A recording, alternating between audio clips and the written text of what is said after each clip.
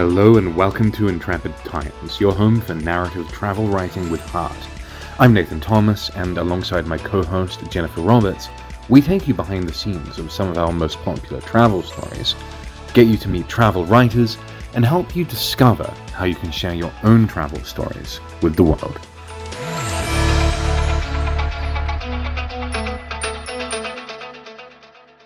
Hello and welcome back to Intrepid Times. I'm very excited to be speaking with British travel writer and travel journalist Thom Brown. Now, Thom has just gotten back from an extensive research trip to Mongolia, where he painted a very vivid picture in an Intrepid Times story. We'll share the link alongside this audio of how the nomadic people of Mongolia are adapting to a rapidly changing world and indeed a rapidly changing country. And Thom has a lot of thoughts about travel writing and travel journalism, and it's a topic that he's really immersed himself in. So I want to kind of tell two stories through Thom on this podcast episode. One is the story of Mongolia itself through Thom's eyes as a visitor and reporter. And the other is the story of a travel writer and travel journalist at work in the world today in the most modern way possible, researching, planning, immersing himself in, and indeed authoring a story that really matters. So, Thom, before we jump in, would you mind giving just a bit of a background about who you are and kind of take us up to the point where you started conceptualizing and planning this Mongolia trip? Yeah, so hi Nathan, thank you for having me. It was a really nice introduction there. Yeah, and I agree it's going to be interesting topics to discuss. So, I mean, I am a writer, broadly speaking. I've been a freelance writer for most of my career. Started doing that from a young age. Just anyone who would pay me, I would write for them. But it was good. I was quite good at it. I was able to travel a lot because it's all online, it's all remote. And then, yeah, just from traveling, I kind of went more and more into travel writing, which I just love. And that's kind of how I see myself now. I work now for a company called Projects Abroad.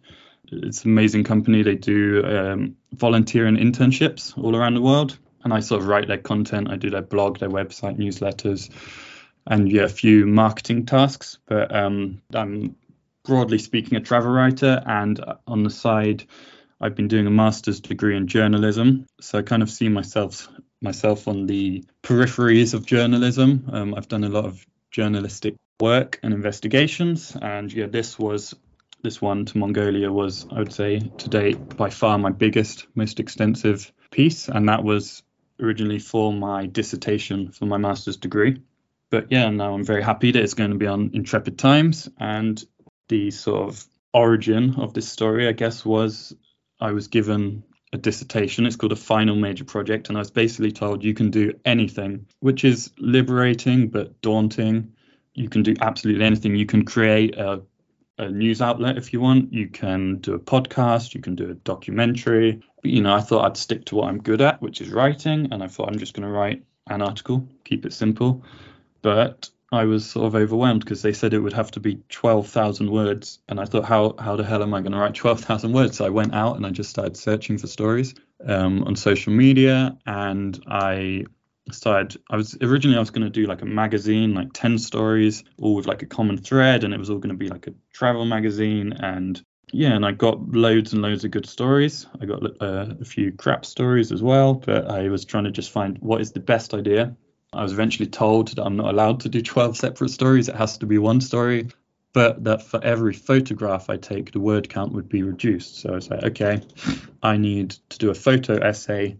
I'll write more like 6,000 words and I'll just find a good story. And eventually I found someone who was actually told me they were doing a trip across the Himalayas in a tuk-tuk, which I found very exciting. And I thought, okay, I'm going to pursue this a little bit more, talk to this guy a bit. And it turned out like he'd already done the story and it wasn't really new. It wasn't really suitable. But I asked, what else is he doing? He said, well, I'm going to Mongolia. And then something just clicked in my brain where I just thought Mongolia, that's a place I've long had an interest in, but never been anywhere like that. So yeah, I just started researching and I started thinking, what can I do here? How can I get there? And, how can I make this just an amazing story about Mongolia? So that's an interesting kind of process that you went through. And whilst for you it was within the context of this degree that you were doing and you brought to the table, as already a published writer and journalist some experience, but I know there are a lot of folks out there who have this urge to write, this urge to tell an important story, to bring their perspective on the important things that are happening out there in the world. And they probably have experienced that same moment that you have of staring at a computer screen, like, what am I going to write about? And I like that, you kind of talk through the ideas that you explored and that were eventually abandoned. And then an idea caught your eye, this Himalaya trip, and it ended up leading you kind of, I guess, unexpectedly to Mongolia. And then when you started thinking about Mongolia, I believe you traveled, you can correct me if this is wrong, but you traveled there kind of with an idea of the story you might want to write in your mind. But when you actually got there, spoke to the people, did your thing on the ground, the actual story you wrote ended up being a little bit different. Yeah, exactly. So I mean, I had to pitch a story before I went, which is an interesting idea in itself. How can you pitch a story before you've actually found the story? It's kind of an odd concept. But in my research, I found quite a lot about these things called Gur districts, which just sort of fascinated me. So for anyone who doesn't know much about Mongolia, it's a very nomadic population. A lot of people travel around and they live in these things called Gurs. People will call them yurts, and they're quite well known now as sort of in glamping. People use them. They're these sort of circular tents, and people over there, they live their whole lives in these Gurs. But, due to pressures on the sort of nomadic farmers who live out there, they've had to relocate to the city. But there's only really one city in Mongolia called Ulaanbaatar, and it just not got enough housing for everyone. So people just come with their gurs and they set up these kind of districts on the outskirts of the city. And I just found it is sort of fascinating, just concept of sort of this sort of in-between place. It's not quite in the city, it's not quite in the countryside, but they live as though they still live in the countryside, as if they are nomadic, but they're not. And there's been quite a few articles on this, mostly in The Guardian, who talk a lot about Gur districts, about these sort of, and just talk about them as if they're shanty towns, that there's all this crime, lack of infrastructure, lack of opportunity. And being a journalist, I thought this was the story to follow. I could have, written a story about the nomads themselves, but I thought I wanted to take more of a social angle. So yeah, that's kind of what I pitched. I thought, there hasn't been a story on these Gur districts for a while. I'm going to go there and I'm going to live in the Gur district, which I did. I found a Gur in the Gur district, and I thought I'm just going to live there and I'm going to see for myself, which I think is very important. Like, I could have, I didn't even have to travel to Mongolia. I could have stayed home and done this, but I thought I'm going to go and I'm going to find out what is life really like there. And yeah, and I got there and it wasn't quite what I expected. It was very peaceful, very safe. Obviously, I've not been to every part of the Gur district, but I traveled around, I walked around, I tried to see as much of it as I could. I talked to local people, what's life like there. And yeah, there are social issues, there is poverty, as there is everywhere, but this didn't feel like the story, which is, a bit worrying when I only had a week in Mongolia and I had to come home with a good enough story, and I wasn't feeling that this was a good enough story. So you're in that moment, you've conceptualized a story, you've traveled to Mongolia. Did you have like a contact there before you arrive? I'm always fascinated by travel writers in particular and travel journalists. Tim Hannigan explores this a little bit in his book, The Travel Writing Tribe, that often authors kind of contrive to keep the other folks who might be assisting them off the scene when they're narrating that story. But you're very clear about the number of people that you encountered there and the conversations you have before you set out, like before you caught that plane from the UK to Ulaanbaatar. Did you do any preliminary contact? Did you find, say, a fixer or a tour guide or someone who could show you around the Gur district, or did you just kind of show up at the airport, hail a cab, and start wandering around? Yeah, so I mean, normally I would take the latter approach. I'm not much of a planner. I tend to go to a place and find things out. For this, like I say, it was a short time. I had to get a story. Like, there was no two ways about it. So I had to get contacts beforehand. I actually had every day planned out pretty much, although it did change when I got there. But I had a pretty rough outline of what I was going to do, who I was going to meet. So yeah, at first I had to find a host, which I found online. Someone was renting out their gur. So it was kind of a interesting situation. You had two gurs, it sort of enclosed in a fence in the Gur district, and one was for me and then the other was for my hosts. He's a woman and her elderly mother were my hosts. So that was one contact. So that was great. And then I also had, through my work, through projects abroad, we have projects in Mongolia. So we had one member of staff basically who works out there who I was able to contact, and I knew I'd be able to meet up with her. And luckily there was a volunteer at the time, because there isn't always, but there was a volunteer who was going to be there at the same time I was there. So that was just good timing. And what that meant was I knew I'd be able to travel with the volunteer, and he was volunteering with a nomad family. So I was like, okay, I'm definitely going to be able to visit the nomads.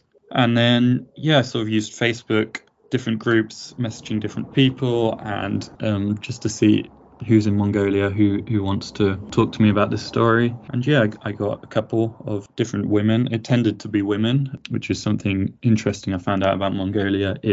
This is a generalization, but I was basically told that men tend to remain sort of in the nomadic world, and they tend to be herders, and the women are more likely to go off to the city and to get educated. And so I think that's why I just found it easier to find women, because they tended to be more educated, they tended to live in the city. Yeah, and they were very happy to tell their story. So yeah, I mean, every day I had a local person, or usually more than one local person, who I was going to travel with and learn from. And I didn't book a tour or anything. It was just relying on the kindness of locals. But yeah, it worked out really well for me. It certainly did, because the actual story that you've written, I'm excited for people to read. We've titled it on Intrepid Times, The Silicon Steppe, lays out a really fascinating narrative about how the country, and indeed the people that you met there, are adapting to change. And it totally changed my perspective of Mongolia as well. Can you talk a little bit about the actual findings you had, and give kind of, I guess, a broad overview of the actual story you wrote? Of course, people will be able to read the full piece as well. It completely changed my perception as well.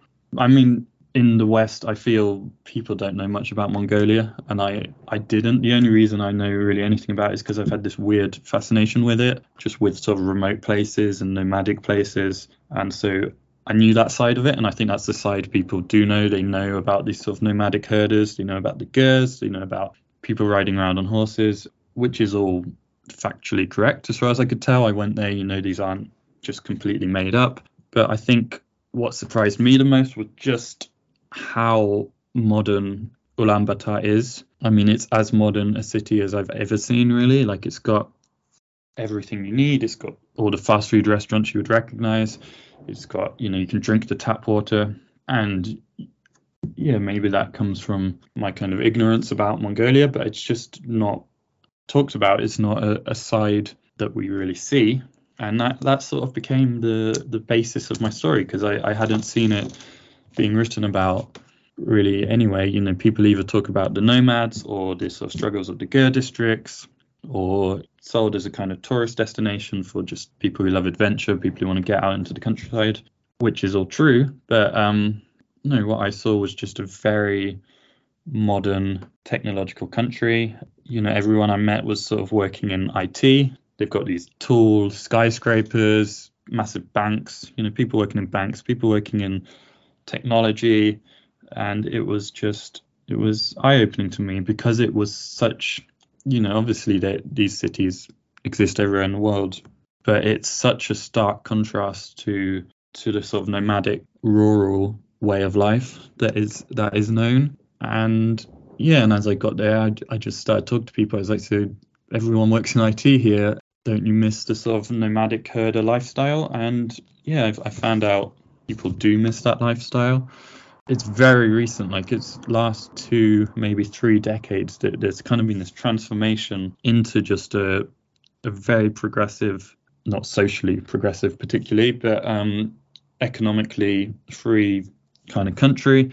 And yeah, people move to the city, they live in normal houses a lot more than you might expect. They're not all in gers, but yeah, you go back 2 generations and it was all nomadic herders. And that kind of became the center of my story, was that, one, look at this amazing modern society that no one's talking about, that's, experienced massive rapid growth, economic growth at the moment. So yeah, the whole thing about GER districts and social problems, it's there, and I do discuss it in the piece. But I think there's a much more sort of exciting thing happening where, there's just a massive embrace of technology. And in fact, this technology, it's kind of necessary in a country where everyone is so spread out and so living so remotely. They can all now be connected by this kind of 4G, 5G network that they all have access to.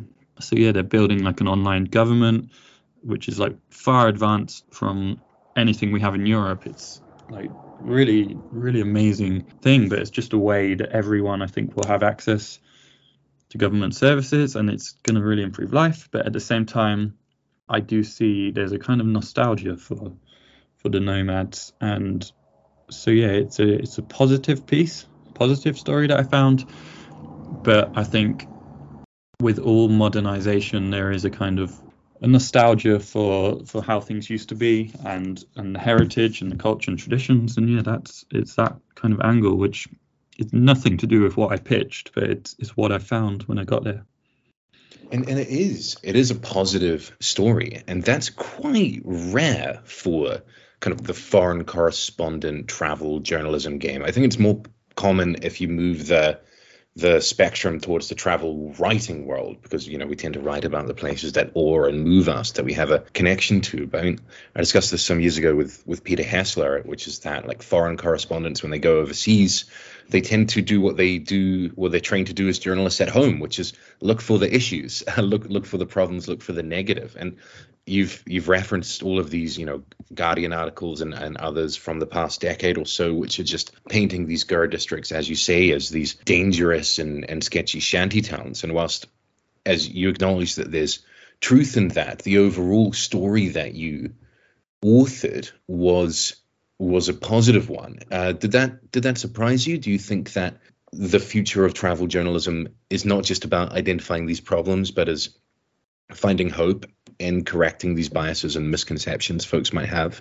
Yeah, I mean, I didn't set out to tell a positive story. I was going as a old school journalist looking for the problems. I really was. I was trying to find social problems. I mean, it's not the kind of story I enjoy telling, and it's a very dark side of journalism, is that you often find that you have to be curious about, where bad things are happening. It's just reminded me of a Emily Maitlis podcast I listened to recently. Emily Maitlis is like a big journalist in the UK, and she was called up and told that there's a big story and she needs to get on a plane, and her response was, how many, as in how many have died.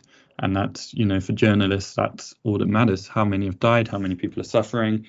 And it's a really dark side of journalism. It's an important side of journalism, and it's something I don't want to shy away from. Like, there's a lot of problems, and we need to talk about them, and that's how they get better.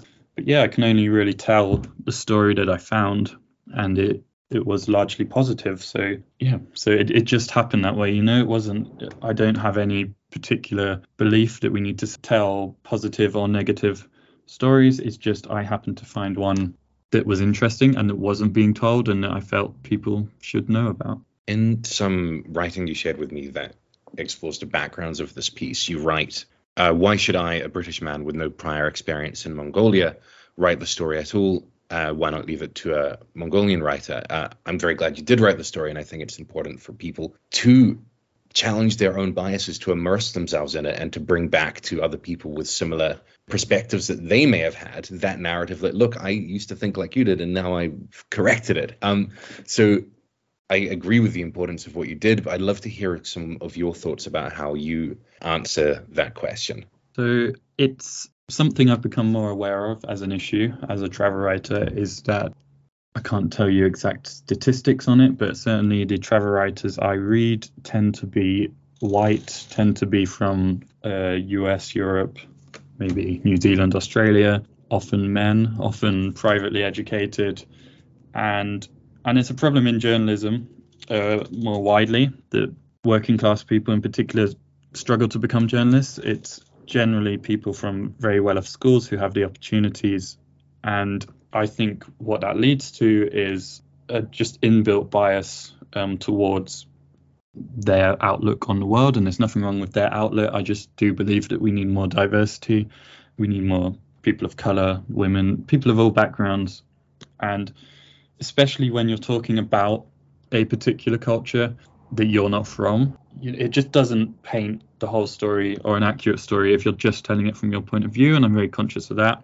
I can't change where I'm from. And obviously that's the point of travel writing. You go somewhere you're unfamiliar with and you talk about it. But I think you need to talk about it from much as possible from the perspective of local people, which I've tried to do. I've really tried to take myself out of the story and tell it through their eyes. I mean, it's from my perspective, of course, because I'm the one writing it. But I immersed myself in that. I was not surrounded by my own friends from home. I was surrounded by local people, and I think that helped a huge amount. In this case, it was important for me to write this story because the story is for British people, or certainly for the Intrepid Times' audience.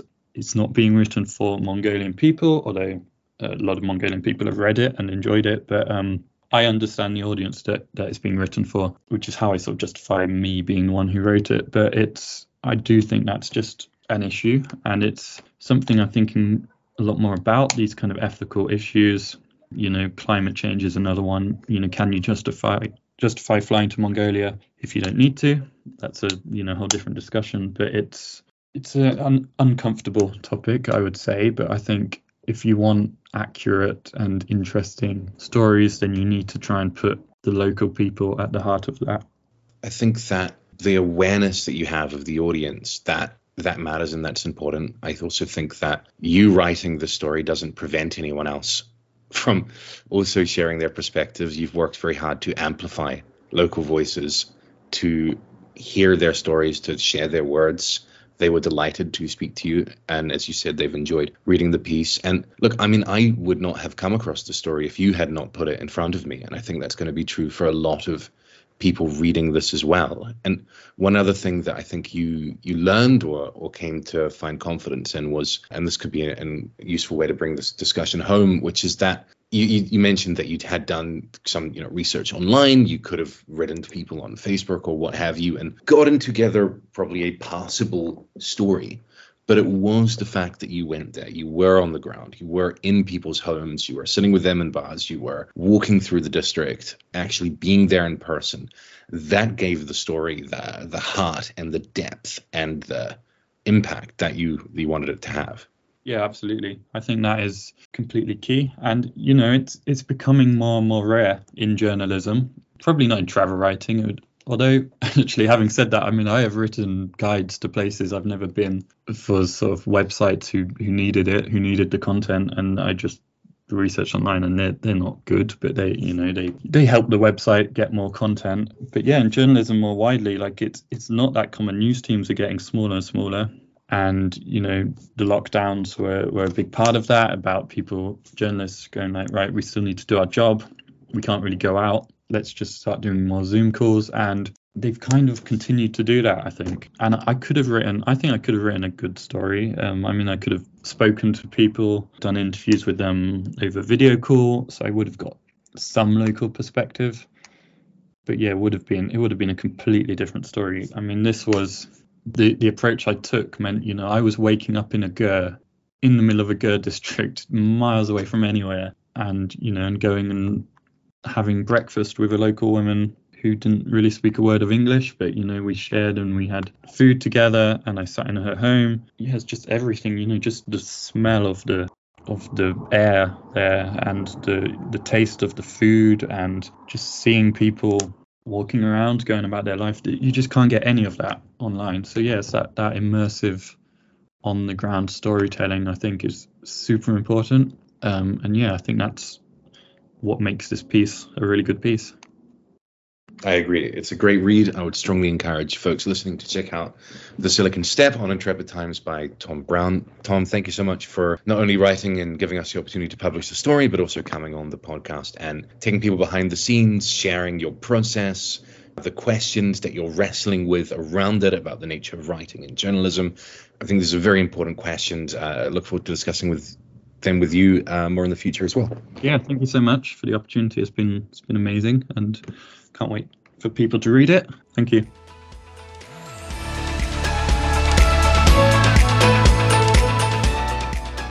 Thanks for listening, everyone, and don't forget to check out our new travel stories published weekly on intrepidtimes.com. See you next time.